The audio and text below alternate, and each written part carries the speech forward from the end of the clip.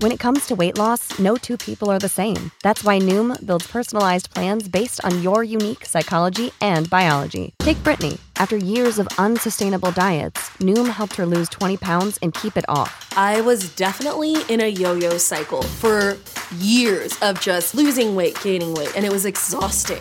And Stephanie. She's a former D1 athlete who knew she couldn't out-train her diet, and she lost 38 pounds. My relationship to food before Noom was never consistent. And Evan, he can't stand salads, but he still lost 50 pounds with Noom. I never really was a salad guy. That's just not who I am. Even through the pickiness, Noom taught me that building better habits builds a healthier lifestyle. I'm not doing this to get to a number. I'm doing this to feel better. Get your personalized plan today at Noom.com. Real Noom users compensated to provide their story. In 4 weeks, the typical Noom user can expect to lose 1 to 2 pounds per week. Individual results may vary. This episode of Check the Locks is brought to you by our friends at Audible. Audible is your one-stop shop for audio entertainment where you can always find the best of what you love or discover something new. That's right. Audible offers an incredible selection of audiobooks across every genre, from mysteries, thrillers, biographies, and of course, true crime. And as an Audible member, you can choose one title a month from their catalog to keep forever, including the latest bestsellers and new releases. Audible members also get access to thousands of podcasts from popular favorites, exclusive new series, and this very podcast you're listening to now. Plus, the Audible app makes it easy to listen anytime, anywhere. While traveling, working out, walking the dog, doing chores, Audible makes listening anywhere easy. And best of all, Check the Locks listeners can try Audible for free for 30 days. So head over to audibletrial.com/checkthelocks or click the link in the show notes to start enjoying Audible today.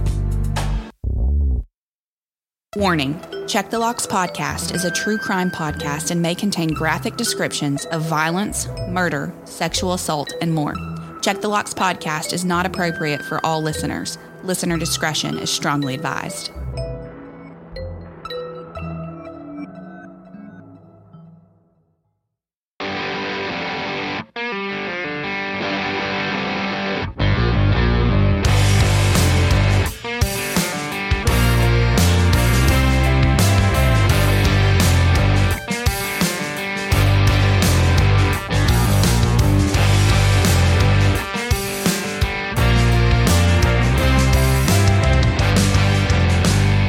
Welcome back to Check the Locks presents True Crime for the Short on Time. As always, I'm John Connor. I'm Olivia Cornu. Saying thank you for joining us this week as we dive into yet another truly terrifying, bite-sized true crime case. Olivia, as always, it's wonderful to see you. How are you? How has your week been? My week's been great. It's lovely to see you.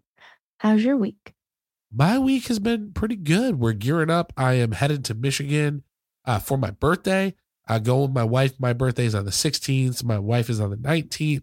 So we're going to go to Michigan, hang out with my family for the first time for like a birthday. It's going to be a lot of fun. Looking forward to that. Also, you were getting over your funk. It sounds like you got to do some Mardi Gras fun over the last couple of days, which was kind of cool. Yeah, I feel like I was the only person in New Orleans not participating in Mardi Gras, but I made it out there. And, you know, you're talking about y'all's birthdays being the 16th and the 19th. Do y'all celebrate Valentine's Day? Like, that's a lot of celebrating in February. Very minimally. So, okay. You know, a lot of couples whose birthdays are spread out. It's like Valentine's Day. It's like, oh, you get, you know, big, it's like a box of chocolates and like a silly card, something like that. Cause, yeah, you know, we're both like, we're spending a pretty good amount of money on each other over the next couple of days. So yeah, for the most part, it's pretty low key. Now that we have Millie, I get to do stuff for her. So like, last year, I got Kara a big bouquet of flowers, and I got Millie the same bouquet, but I cut it really short and put it in a smaller vase.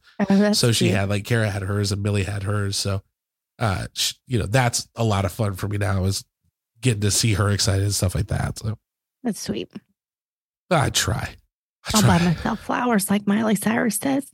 I can buy myself flowers. Hey, she finally won a Grammy, dude. Congratulations. I know. I saw that. Friend of the show, Miley Cyrus. She listened. Good job, Miley. We knew it. Yeah. That's how quickly we get off track. Yes. Well, this week is your week. I am short on time. You are short on time. I know the listeners are short on time. What are we talking about this week, Olivia? What are we getting into? Well, this week's Short on Time is kind of one of our open-ended cases, active news happening now. But this week we're talking about something that happened just this past week on February 8th. Now, I feel like we've talked about this before, John, but are you a fan of wrestling, the WWE wrestling? Am I an active fan of wrestling? No. I would be totally lying if I said that when I was a kid, wrestling wasn't like the coolest thing ever. I mean, I grew up with like Doink the Clown and The Undertaker and Stone Cold Steve Austin. And there was a dude named George the Animal Steel. He had a green tongue. He was my dad's gym teacher in Michigan before he became a professional wrestler. So anytime he wrestled, that was a big deal. So right. I was a kid right when that whole WWF kind of like blew up and became this like huge thing on television. So it was kind of hard to even escape at that point. Yeah, I know I've said this before, but I was a fan of The Rock. And I think I've told you my dad took us to the wrestling. We saw Triple H and The Rock. so that's my claim to wrestling. But I did enjoy it for a brief minute when I was probably like 10, 11, 12. Well, I've never been to an actual like live wrestling event, but funny story, Kara's sister, her mom used to tell her that Stone Cold Steve Austin was her dad. And so she would like sit glued to the TV, like, I'm just watching my dad wrestle this week. Like, so I always thought that was very funny. She's just like, yeah, my dad just opened a whole 6-pack of whoop ass this week. It was awesome. Good job, Dad. That's funny. Well, this one, maybe the listeners have heard, but if you haven't, I have not heard of this particular wrestler, but you might know him just because you were a boy and probably more into it. You know, I was like, oh, The Rock is cute. I'm going to put his poster on the wall kind of girl. But hey, you don't know what I was into, don't you? I'm just kidding. Go ahead. I'm sorry. But this week we're talking about William Albert Haynes III, a.k.a. Billy Jack Haynes. So do you know who Billy Jack Haynes is? I looked him up when I got your notes, and he does not look familiar to me. So I think he, I know he was in the WWF, but I don't think he was like WWF high flying superstar. You know what I mean? Right. He wasn't the Hulk Hogan or the Undertaker or whoever else. Yeah. He was no Jerry the King Lawler. You know what I'm saying? All my wrestling fans out there, they're like, oh, yeah. So. Well, now he was born in 1953 and he rose to stardom for his wrestling career. Haynes was a part of the World Wrestling Federation and he had a long career from 1982 to 1996. And he finally settled down and retired in the Portland, Oregon area. He married his wife, Jeanette Beecraft, later in life, just like 2 years ago in 2022. Now, on Thursday morning, February 8th, police were called to a home in the Lentz neighborhood located in southeast Portland. Neighbors notified 911 after hearing gunshots ring out in the early morning hours. Police arrived on the scene and were shocked to find that now 70-year-old ex-wrestling star Billy Haynes was barricaded in his home. Haynes refused to leave his house, and the SWAT team helped to defuse the situation after a 2-hour standoff. Once police were able to safely get Haynes out of the home, they found 85-year-old Jeanette Beecraft shot to death. Haynes was taken into custody but had to be treated at a local hospital prior to being arrested. Now, he's in police custody, but he will be booked in the Portland prison system once he's out of the hospital. So it sounds like he had some medical issue that needed to be treated that has nothing to do with the homicide. So he's not currently charged with any crime, but once he's released, he will likely be charged with the murder of Jeanette Beecraft, his wife. So that's it. It's kind of a short one, but I feel like it might take some news and just see why at 70 and 85 years old, he would kill his wife. Like, it just seems like you just married her 2 years ago. Like, what's the motive behind this? Yeah, it's hard because, there's already documented cases of, like, let's just be honest, like, even though wrestling is not like, quote, because if you tell like a wrestling fan that wrestling is not real, they lose their mind, right? They're like, right. Yeah, yes, it is. The outcomes are predetermined, but they're real athletes. They're really getting hit with those chairs. They're really jumping off those ropes, right? Like, even though it's kind of like a soap opera, but the actors in that soap opera are extremely talented when it comes to physicality and stuff like that. Mm-hmm. But with that comes getting your head smashed and your head getting smacked into a mat. And then you've got, cases like Chris Benoit, who was a famous wrestler and unfortunately, killed his wife and his kids and then killed himself. And, stuff like that seems to happen when you're exposed to recurring, potentially damaging head trauma. You know what I mean? So I would be really interested to find out if that is tied into this in some way. And maybe there was some CTE or something like that going on that just caused him to kind of snap. Because, like brain damage like that, severe traumatic brain injuries, they can completely alter your behavior from normal. It's crazy. 100%. And there was actually, when I was like looking up some stuff about him, trying to figure out who he was, I came across something that said that Haynes himself had tried to file a lawsuit against, I guess, either, and I don't want to misspeak on if it's the WWF or the WWE. Like, I don't know the difference between all of that. Basically, McMahon, what's his name? Vince McMahon, who we'll talk about in a minute, but he's having a really rough month. But yeah, it's Vince McMahon. He's the owner, or was the owner. He tried to put out like a lawsuit saying like, we need to be protected better from the head trauma. And it never went to court. But there was it seemed like several appeals had been done. So I think that was already on his radar. So it would be interesting to find out if one day that this man actually does have CTE and acted out of, I don't know. I don't think that that's an excuse to murder somebody, but it's also like when people have their frontal lobes damaged, like there's a reason they don't have their frontal lobes are gone. And maybe that's just like a neuro joke, but that just means like that is who you are as a person. Yeah, it's your impulse control. It changes everything about you when that is damaged. Yeah. And again, it's not an excuse whatsoever. What he did was wrong. But if it is CTE related, I think I've talked about it before on the show, but I have a very good friend that I've had since I was growing up who was riding in the bike lane in Chicago and somebody hit him. And he went over the handlebars on his bike, had his helmet on, luckily. But when he hit, his helmet went up and he hit the front of his head on the concrete. And his whole personality changed. And that was a real challenge for him. Like he set his keys down somewhere, go to do something, and then completely, be standing in the kitchen 30 minutes later and be like, what was I doing? You can really become a different person. Your impulse control has changed. Like you're more prone to violence because you can't monitor your emotions and things like that. So it's crazy. And yeah, for the WWF, WWE thing, if my understanding is correct, it used to be the World Wrestling Federation, which was WWF, but I believe the World Wildlife Fund or the World Wildlife Foundation. There is little commercials on Saturday with the WWF. Yeah, the pandas and all that. I believe they own that. And so they switched to like World Wrestling Entertainment. I believe they merged with WCW, which was like another big wrestling thing. But Vince McMahon, who is the former CEO, he's like the big guy. He just stepped down because it turns out that he was sex trafficking one of his employees to like different wrestlers, potential advertise, people that could help bring in business. And somebody leaked the text messages on Twitter. So if you're interested in reading something that's going to make you feel like it'll make your skin crawl, it's dirty and gross. And I read all of them because I was like, let me find out what was going on here.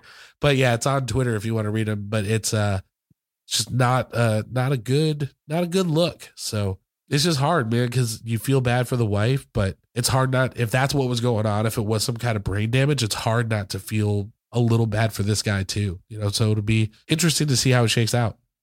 Yeah, I mean, she's an 85-year-old woman. She's lived 85 years and to get murdered at the end, come on. Yeah, it's crazy. Like I said, when you think about football, when you think about, there's only certain sports where you have to worry about this. You know what I mean? And we know there's, plenty of examples of stuff like that happening in football and concussions and long-term damage. And so I don't know. It's just sad to think that at that age, right?